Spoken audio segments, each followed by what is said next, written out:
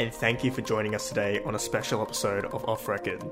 Today, Corey Levy speaks to 3 guests from different backgrounds in life, but all have experienced common traits of depression, anxiety, and unfortunately suicidal thoughts. They've all went through hard times along with millions around the world, but they are here to share how they've overcame and fought their hardship through entrepreneurship and technology. I hope this episode will help anyone out there listening going through similar experiences, and if you are not alone and there is hope. There's always someone happy to talk to you. The National Suicide Prevention Lifeline is 1-800-273-8255. Today we speak to Zach Latter, Amanda Southworth, and Ben Yu. We will start by listening to Zach's story. He is the founder of Hack Club, a non-profit network of coding clubs dedicated to spreading the philosophy of unschooling. In high school, he helped develop Football Heroes, a popular arcade football game, and after his freshman year, he dropped out of high school and moved from Los Angeles to San Francisco to be the first engineer at messaging app Yo. Since then, he was awarded the Teal Fellowship at only 17 years of age, and later included in the Forbes 30 Under 30 for his work with the Hack Club. But before achieving all of this, he went through some tough times. To start out just by having you share with the audience a little bit about your story and background. Yeah, absolutely. So I got lucky and I got into coding pretty young, and it came into my life when I was going through a really hard time in middle and high school. And I ended up dropping out of high school after my freshman year. And I was lucky enough to be able to get hired at a small game studio in Los Angeles. And I was able to work my way up to moving out to Silicon Valley and working in the tech industry. These days, I'm running a nonprofit called Hack Club, where we are working with high schoolers all around the world to start really great after-school coding clubs where people can learn the way I wish I could have in school. What was middle school like for you? Or high school for your freshman year of high school like for you as well?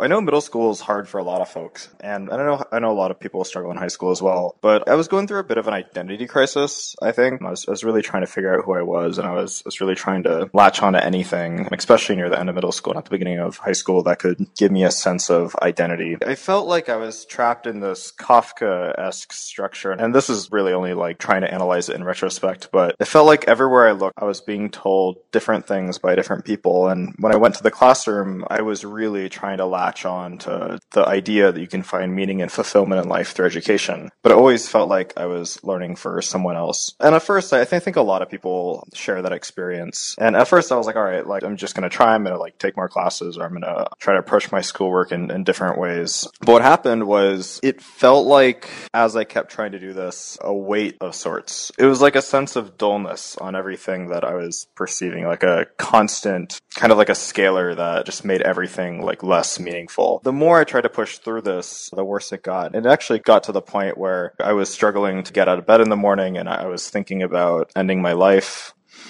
And no matter how much I wanted to go out and do things, it just felt like I was like fighting my own body to go out and like be a real person that could do things. And it got to the point where I was really lucky because through my dad's work, I was able to have health insurance, and I went to a therapist and I was diagnosed with depression. And it was nice to have some sense of clarity, but also, I mean, that was a very traumatic experience, and my parents ended up trying to get me to take medication that I didn't want to take, and it got to the point where the originally occasional thoughts of ending my life became more and more present and a bigger and bigger part of my identity. And I got really lucky because... How old were you at that point? I was 14 or 15. Yeah, I don't think any 14-year-old should ever have to go through that. How old are you right now? And I agree. Yeah, I just turned 20. Well, thanks for sharing parts of that story. I know that must be really challenging. What would be your advice to someone who is 14 right now that might be feeling the same way that you are? So I think one of the things that I've realized in retrospect is that nobody asks to be born. And when you're growing up, I mean, this is true no matter where you are in life, but especially when you're young, your life is the only life that you've ever known. And at the time, it felt like I was in this horrible, horrible place. But in retrospect, I mean, I was also in a place of incredible privilege. I was born to what society says is the right gender. I was born to what society says is the right skin color. When I was in elementary school and my friends' parents were getting divorced, my parents sat me down and told me that that was something I did not have to worry about. I mean, I was really fortunate to be able to grow up in the household that I grew up in. And I think that one thing that really helped get me out of that horrible pit I was in was finding an outlet that let me connect with other people. And for me, that was coding. When I started writing code, I started meeting other people around the world that were like me. And that was the first time I felt like that I was a real person that could do real things and where I convinced myself that I mattered. So if I were talking to a 14-year-old that was going through some of the same things that I was, I mean, the first thing to understand is like your feelings are valid. Like if you are going through a traumatic experience, nobody can question your experience. But also you need to understand that, at least for me, one of the things that programming taught me was that there are multiple solutions to any given problem. When you're writing code, if you want to get a box on the screen, there's like a million different programming languages you can use. There's a million different ways to draw a red square on the screen. And I think that idea also applies to life too. I mean, if you're struggling to do something like get an education, if you're struggling to do something like find happiness, I mean, there's not just one route. What happened after you dropped out of high school your freshman year? What was that conversation like with your parents? Yeah, at first it was really scary. I think my parents were scared. This was at a point where I had missed a lot of school as well. I was technically truant, although the school didn't pursue that. So I think that it was a tough spot. Now, I was lucky because at the point when I was starting to have this conversation with my parents, I was employed. I had gotten really lucky to work at a company where I was an early employee and we had over 1 million people using our app. So I was also coming from a perspective where I felt like I could get work and I was getting work. The conversation with my parents was challenging, but I was extraordinarily fortunate to have parents that were supportive of trying to work with me to figure out something that would make me happy, or I hate to phrase it that way, but something that was an alternative. And I was coming from a point of relative leverage because I was making more money than most people my age. Thank you for listening to Zach's story, a great turnaround story who's now helping kids around the world at such a young age. Similar to Zach, we now speak to Amanda Southworth, the founder and creator of both Anxiety Helper, a mental health toolkit, and Verena, an app designed to help the LGBTQ+ community feel safer. She landed a job at Team Vogue as a teenager and had a meeting with Apple CEO Tim Cook. However, before all this, she was bullied in school, and she didn't think her life could get any better until she found an expressive outlet, which was coding. Share a little bit about your background. How old are you? I am 16 years old. 16. And do you go to high school? Right now I'm homeschooled, so I do high schooling but online. Got you. When did you start homeschooling? Back in January of 2017. So you've been homeschooled for about a year. Yeah. How else would you introduce yourself? Well, I am an iOS developer. I'm also a mental health and human rights advocate, and I have 2 apps, Anxiety Helper and Verena. Anxiety Helper is a mental health guidebook, so you can find information, resources, and tools all in one place for the most common mental illnesses. And then Verena is actually an app dedicated to helping the LGBTQ+ community. The reason behind Verena is that it's supposed to be a security system. So for example, if an LGBTQ+ kid was getting bullied or someone was having problems with their partner, they could use the app that's specified towards them and find resources, text contacts without leaving a trace on their phone, record incidents of abuse, and so forth. And how did you get involved in technology at such an early age? I was introduced to a robotics team when I was 10, I think. And from there, I fell in love with it. It really clicked, and other people have different kinds of platforms. Like, some people use YouTube to talk about their problems. Some people use Instagram. Some people do art. But for me, my platform is development, so whenever I have an issue with something that I see, I make an app about it. So I guess that kind of just led to me just learning more and more about it and getting really more entrenched into what I want to do and having it become my platform.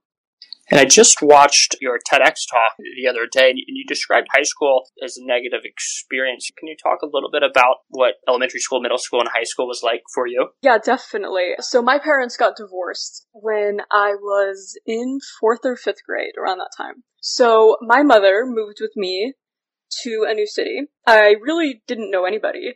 So I was also kind of bullied. I was an outsider. It was a prep school. I didn't really understand the social etiquette because things were different. So as a result, I really got bullied, and then things got bad at home, and I developed really bad depression, anxiety, and eating disorders, and a bunch of other things. And this was happening while I was learning about technology. So middle school was hell for me. It was a bad time. So after that, I was pretty upset. I was pretty angry after I went through that time, around my freshman year of high school. And I kind of came to a consensus that I needed an outlet for what I was feeling. So that's where my first app came from. And then throughout high school, I worked more on that app. But I was still having problems at home with my mom.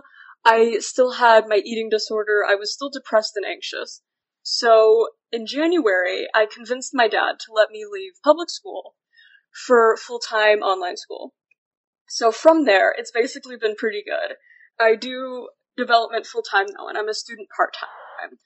So ever since I left public high school, I've been able to dedicate more time to my projects, and I've just felt a lot better. Well, first, that's awesome. I'm glad you're feeling much better. And did it take a while for you to convince your parents, or was it just one conversation, one sitting down at the dining room table and saying, hey, this is how I feel? It was definitely more of an ongoing problem. I've wanted to do homeschooling since my freshman year of high school. Currently, I'm a junior. So I had to have the conversation a lot with my dad, because one of the reasons I wanted to get away from my public school is because I was living with an abusive parent, and I really didn't feel like I could go back to school in a public high school in a new city after what happened and be okay and be mentally sound and structured. So there's always been that kind of conversation between me and my dad. It's always been like a possibility. It's never really been like a reality.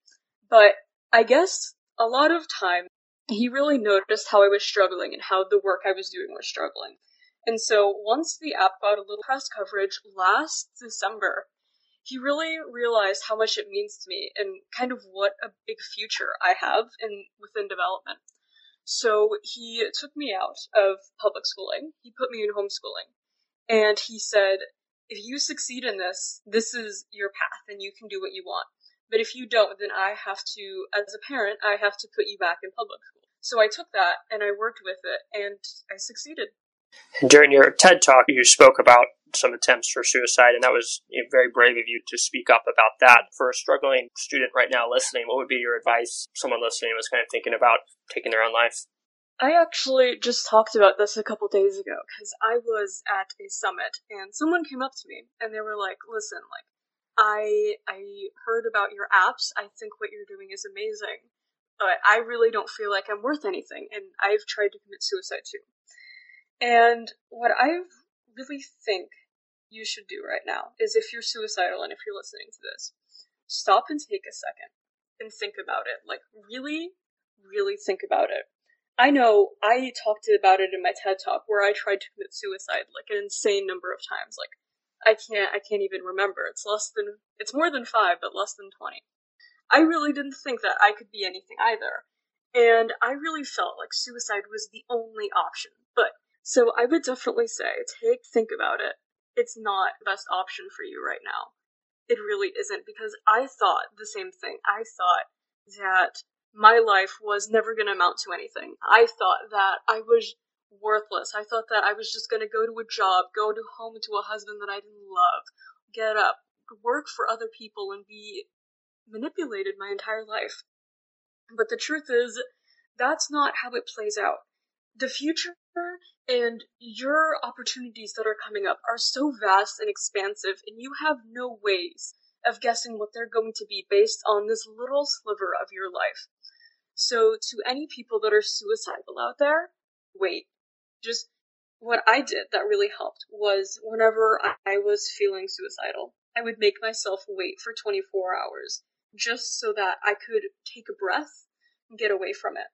And then if those 24 hours were up, I told myself, okay, let's go for another 24 hours. And I did that until I felt better. So I just took life 24 hours at a time. And you can even do the same thing. You can do it with 30 seconds or 5 seconds or 5 minutes. Just take it slowly. You don't have to think about this right now. You can slow down and think it through. And were there things that you did in those, 24-hour periods or 30-minute periods, like that helped you get through those days? A lot of things that helped me heal was, number one for me, listening to music. That was so influential, because what I would do was whenever I was angry or sad, I didn't really have an outlet, like I said. Like, I was very angsty, very upset, so I would listen to this music, and I would just kind of let it feel my emotions for me. I wouldn't lash out, I wouldn't hit anything, I wouldn't cry, I would just sit there and let it feel me emotions for me, and let it resonate within me. And I feel like that definitely helped, is just, instead of trying to push your emotions down, just feel them through and communicate them in a healthy way. So that's what I did within those 24 hours. And I know that other people have done meditations, some people have read books, some people have done art, just anything that helps you get out your emotions in a healthy way that's not destructive to you. Well, Amanda, thank you for sharing that. It's very brave to speak out on that, and hopefully this, will help, the people listening. Have you seen any high school, either firsthand or secondhand, do something great around anxiety and depression and helping solve that? I wish I could say yes, but the answer is no. I actually worked with a community, or more like a nonprofit, called Bring Change to Mind. And they flew me up to San Francisco, and I was a panelist on one of their mental health summits at the Lyft HQ. And they had all these students sit in this room one time, and they were kind of going around, and they were like, what are you going through right now? What are you feeling? And I wasn't a student, so I just kind of sat there and listened on. And one of these girls was talking about how she went to her school counselor to talk about her abusive parents and her problems, in how the school counselor called her abusive parents, and that just hurt her even more. So that really stuck with me, in the way that the administration that teenagers currently go through is kind of working for anxiety and working for depression. It's not a system built to help that, for sure. Have you heard of Crisis Text Line? I have, yes. What do you think of them? That's where you can just, the Crisis Text Line, for those listening who don't know what it is, it's a hotline that you can text 741-741 and have a crisis counselor text you back within seconds or a minute. Have any of your friends used that? Have you used that? What do you think of them? I have used that. I know some of my friends have used that. That's actually one of the resources I have listed in my app. I think it's definitely a great alternative, because a lot of these hotlines require calling and physically talking, and that can be really hard for people who have just been through a traumatic event, or who are facing anxiety, or who just tried to attempt suicide. It's really hard sometimes for people to be open and talk about that, but it's easier for people to text about it. So I really do think it's doing a great service, and it's solving a need that many people have that's not getting filled by the current resources. Well, Amanda, I know you also just made Teen Vogue's 21 Under 21 list, so congratulations on that. Thank you. Awesome. Well, thank you, Amanda, for taking the time, and I appreciate it. Thank you for listening to Amanda's story. Such an inspiring role model, and love how she's using entrepreneurship and technology to try and solve the biggest issues facing teenagers today. Next, we have a different type of story. Ben Yu is the co-founder and CEO of Stream, a blockchain-powered economic infrastructure to enable a new generation of decentralized streaming applications that empower content creators and break the exploitative economic leverage of centralized platforms such as YouTube and Twitch. He is also the co-founder of Sprayable, an energy drink that works as a fragrance. He's also a Thiel Fellow and a Harvard dropout. Before all of this, as a teenager and in college, Ben had trouble making friends and often felt suicidal. Let's listen to Ben's story.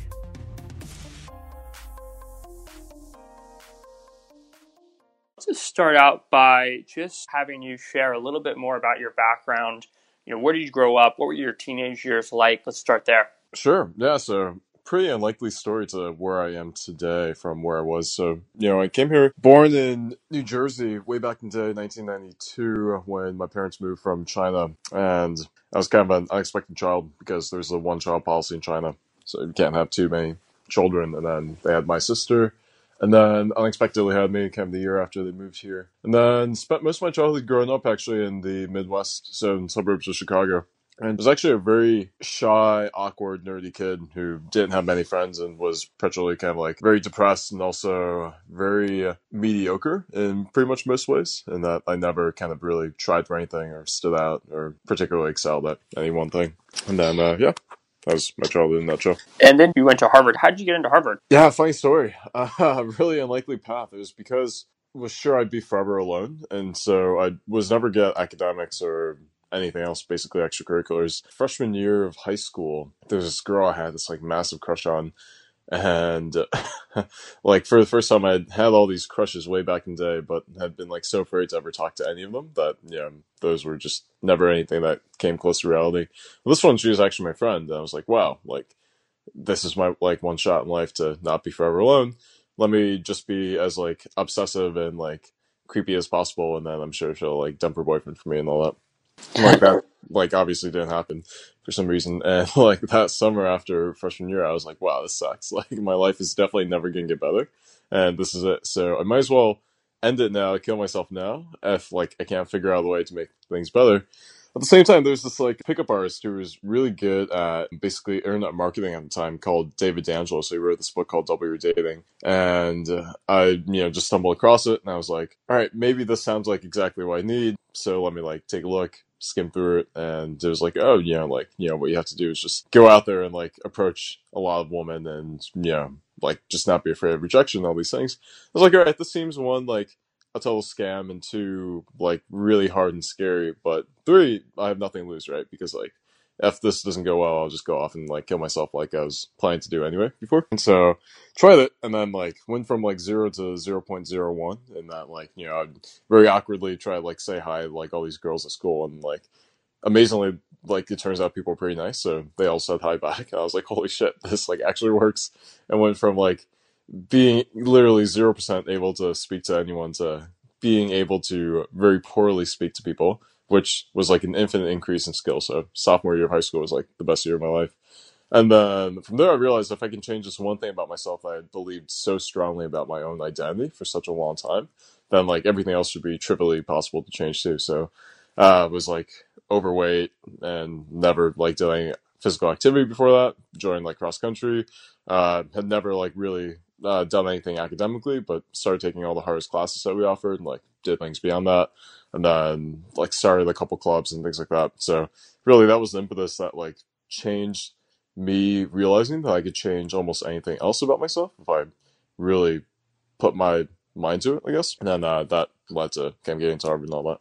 And you dropped out of Harvard before getting the Thiel Fellowship. Why did you drop out of Harvard, and at what point in your education was this? Yeah, this is a great question. Yeah, so funny enough, like the Thiel Fellowship was a complete fluke for me. I dropped out of Harvard within a single semester of starting, and that was actually completely different for no related reason, where I was actually just suicidally depressed at school. And so I knew for a fact that if I had stayed there any longer, I definitely would have killed myself. And so I wanted to figure out kind of like something else to do, right? And the thing that actually latched onto first was not entrepreneurship or anything like that. I had no exposure to that. It was actually just wanting to. I felt like I'd been in this insular bubble my entire life where I'd never really explored the world or experienced kind of worlds beyond the one that I was in right now. And so like college still felt like this, right? This very insular bubble just within, Cambridge, Massachusetts. And I was like, all right, like I would like to see more of the world and experience more kind of things. And so I read this book called Travels by Michael Crichton. He's one of my favorite authors, the guy who did Jurassic Park and ER and so forth. And it actually chronicled like a reasonably similar in some ways story where he also went to Harvard and had this like finding himself kind of thing where he traveled to all these places, did things like climb Kilimanjaro and so forth. I'm a very copycat kind of person, so I'm like, wow, that sounds awesome. I should also go climb Kilimanjaro. And so that kind of was the impetus there. And then the Thiel Fellowship just happened at the exact same time by fluke. That was the first year they were running it. I read this article in Slate magazine, which is like basically Peter Thiel is the devil, and like this is the paradigmatic like paragon of like why everything that's wrong about like the way that he views the world is like so bad. And yeah, I, like read the whole article, and it's like it's destroying like middle class values and all these things and so forth. And he's paying like $100,000 to kids to like drop out of college, and like this is so bad. I was like, wow, this literally sounds amazing, and like this is exactly what I want to do. So then applied to that and got really lucky to kind of get thrown into that trajectory. And I want to talk a little bit about, while you're at Harvard first semester, you were suicidal. How did you get out of that? Like, what would be your advice to your younger self during that time to, prevent that from happening? That's a really good question. Prevent, I'm not sure. There are a lot of thoughts on this. I'll try to tackle a couple of them. Let me know if you have any other things that you want to drill in on specifically. So the whole reason for it was a couple things, I think. And so there's always the retrospective. It's always hard to identify the exact thing, but there are like 4-ish things that I think lead to it, then the cause, and then the eventual solution. And so growing up, I'd always been, again, super socially awkward, shy, had no friends and all that. And there were 2 good articles that actually just recently came out. There's one in The Guardian that came out like a couple days ago about how it was like, oh, everything you know about depression may be wrong, right? And like the whole general gist of it is that today we have this kind of like very psychological view of depression, that this is like some disorder that is just something intrinsically wrong with us, not necessarily in our circumstances or our environment or so forth, but just, us as a problem. And therefore we must treat it with drugs and medicine, right? To just give you antidepressants and then you feel better and so forth. But then the whole, assertion and posit there is that it's actually not, right? It's actually a reasonable response. The symptoms of, say, depression and so forth are a reasonable response to many people's life circumstances. And if you actually just change those life circumstances, then you can very well treat the root of the problem as opposed to taking drugs to basically be a band-aid to, treat the symptoms of the problem. And so the whole kind of context there is that this actually is something where they had to have a specific grief writer cause in the DSM-4, where basically they specify, these are the traits that qualify as having depression. But actually, if you experience these after a significant kind of a negative event, then it doesn't qualify as depression. It's a perfectly normal sign of grief. And so it turns out that normal events in life can actually cause you to have exactly the same symptoms as someone who essentially would be depressed. And then so the question that draws from that is, then is all forms of depression, or most forms of depression, actually just a reasonable response to significant life event or some life circumstance? And I think it is. There's another good article that came out in Psychology Today a while back, which talks about, anxiety and depression are symptoms, not diseases, right? And so it's the idea that a huge part of it is actually interpersonal relationships. And so that was definitely true for me, where, the predominant feelings growing up that I had were loneliness and boredom. And it's kind of crazy to see the 180 shift in time, and that that at the time was so pervasive and so ubiquitous in my life that I just thought that was core to who I was as a person, as opposed to a part of my circumstance. And so I just thought that, I am just normally an unhappy person. I am not just someone who is in unhappy circumstances. And so then I actually, because of the high school story I told you earlier, started changing a lot of these things about myself, learned how to make friends, learned how to be more successful in all these different facets of my life. And so I get to Harvard, and ostensibly, on every objective basis, right, it's oh, life is really good right now. I know how to be social. I'm not that awkward anymore. I'm in a really good school, have a lot of opportunity in the future. I've kind of quote unquote, in a lot of ways, made it, right? So why am I still feeling so suicidal and depressed, right? That hadn't actually changed.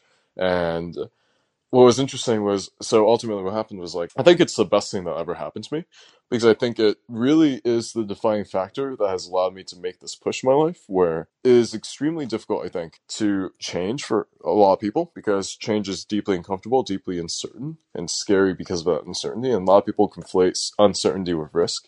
And that's not necessarily true. Today, I think living the kind of life that I live, it's extremely difficult for me to know exactly what my life will look like 10 years out, much less 5 years or 2 years and 1 year. I barely even know what 1 year out looks like. But that doesn't mean it's going to be bad, right? Just because I don't know exactly what it looks like doesn't mean that's going to most certainly end with me homeless on the side of the street, right? I know that regardless of whatever ultimate kind of variation my life looks like, it's probably not going to be that bad, right? In fact, it'll probably be pretty good. And so that's what I think hangs up a lot of people, though, about just not knowing exactly what's going to happen. And so it's scary. And I think the worst thing that happens to a lot of people is that they get in a place where they're kind of unhappy with their lives, right?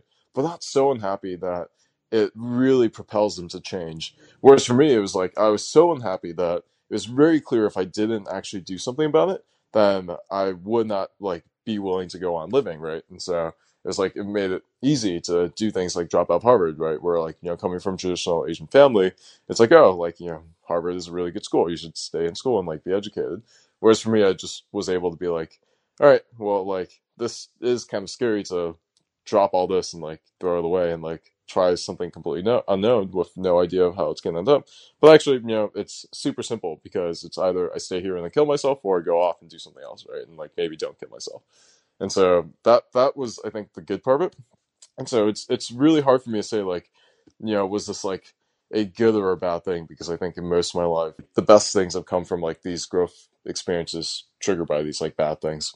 In terms of how to like prevent it or what solved it in the future, I think it was very much on the brink in college.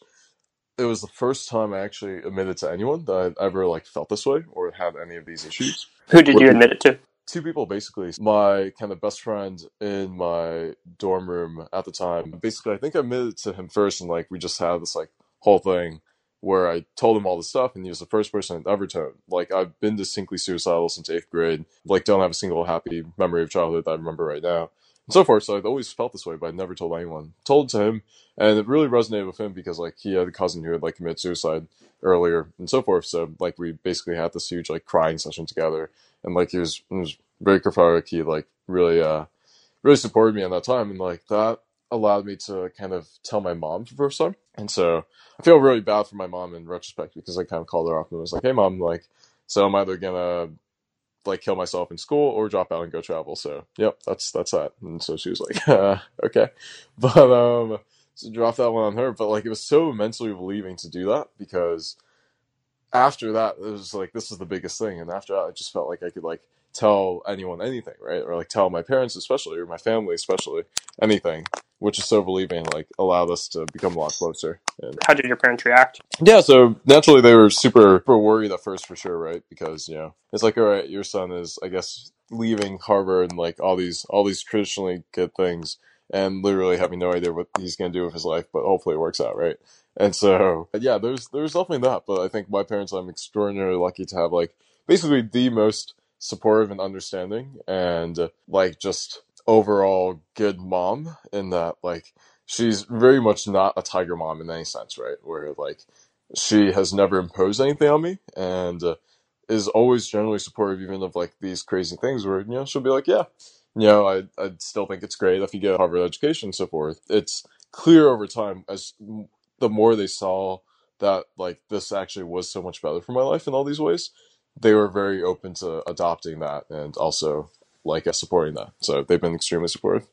And you mentioned something earlier on about how you were lonely and bored. So what steps do you think someone should take, how to make friends, how not to be bored? Really good question. Ultimately, I think all these things are skills, and it's really interesting because in school we teach all these things that, like, to be honest, right, haven't been that relevant in my life, right? Like, it's great and it's awesome on its own to learn about, like, science and math and all these other things and humanities, but like they don't have direct, everyday, applicable relevance in my life generally.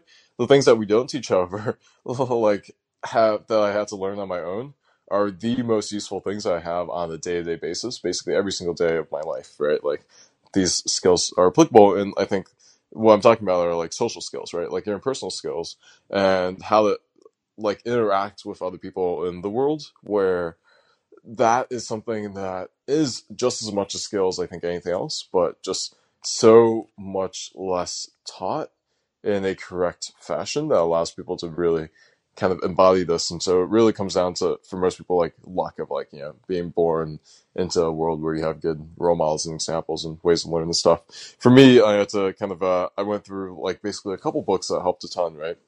And so it was books and deliberate practice that really made a difference, having expert guidance and then, actively working on that. And so, I mentioned earlier, right, like the way that I first approached this was through like dating advice and like pickup books. And so those are specific, right, to one facet of interpersonal like dynamics and communication, but the general like principles there hold true to any kind of conversation, right? And so from there, like branched out. I did debate and speech in high school because of that, and that helped a lot too. And then How to Win Friends and Influence People actually was like a very, very formative book that I credit to basically, I think, the crux of why I have friends today. And why I'm like very lucky to, I think, have like really good friends is that the whole book is about like learning how to be extremely genuinely interested in other people and have more empathy and like connect with them, I think, in a lot of ways. And so like playing that into practice just completely 180 polarized, like changed the way that I interact with people. Just to go back, I remember you said earlier in high school freshman year, it was kind of you wanting to date this girl that triggered bad things in mental health. What was it at college? What was it the first semester at Harvard? Was it loneliness and boredom, or? Yeah, it was really conflicting for me. The first year at Harvard was because, again, like ostensibly I'd solved all these problems, but I still felt this way, right? So that was actually the hardest thing, because there was like this idea that, now I have no more excuses for actually feeling this way, right? Because like before it was obvious, all right, like you don't like your life because your life is actually bad, right? Like you have no friends, you're not doing anything, you have no prospects in the future, so forth, right? That makes sense. Now it's like, all right, you have all these things, right? And like you have all these prospects and everything should be good, so you should be happy. And the fact that you're not happy must mean that you are just by nature a fundamentally depressed person and then happy person for the rest of your life. You will always be this way, right? So what's the point of living if no matter what amount of success I achieve, I will always feel this sad and like depressed, right? And so that was like kind of even paradoxically harder, right? The better that my life objectively became in all these superficial ways, the fact that I still felt bad about it made it even worse to feel bad, right? And so, yeah, that was mostly it. Whereas, like, all right, now there's like this futility, like kind of like adopted this very nihilistic, absurdist kind of philosophy on life, because of these past experiences. So I was a reasonably cynical person, actually, like a deeply cynical person, and like deeply pessimistic person about the whole world and my like outlook. And it's interesting because now I can look back on all those like philosophies I had about life and acknowledge that like they're all factually true, but there are also things that you only like think of or fixate on so much when you are so depressed. And so at the time I'm like, this is just the fact of the world, right? The world is like this place where there's objectively no meaning. Everything we do is futile, and like, no matter how much we do, like it's not gonna mean anything, right? We're just a speck of dust in the mode of time, and like it will just turn into ashes again in the future. Doesn't matter at all, right? And all this stuff. And so like that is technically true, but also you only think so depressingly when you are depressed. And like now it's just like life is amazing. But yeah, so that's what really caused it then, was this thought I would never get better from like this stuff, no matter how successful life became. Thank you so much for listening to Ben's story. Such an interesting story of someone who was depressed and riddled with anxiety to attending to Harvard only to drop out and then making it big in Silicon Valley. Thank you once again to Zach, Amanda, and Ben for sharing their personal life to possibly help out the people listening to this podcast. Again, if you're feeling suicidal, there's always someone out there to help you. The National Suicide Prevention Lifeline is 1-800-273-8255. And if you're someone that you know someone else is going through something like this, try and approach them and try to help them. It's not too much effort. We'll be back next week on Off Record. Thank you again for listening.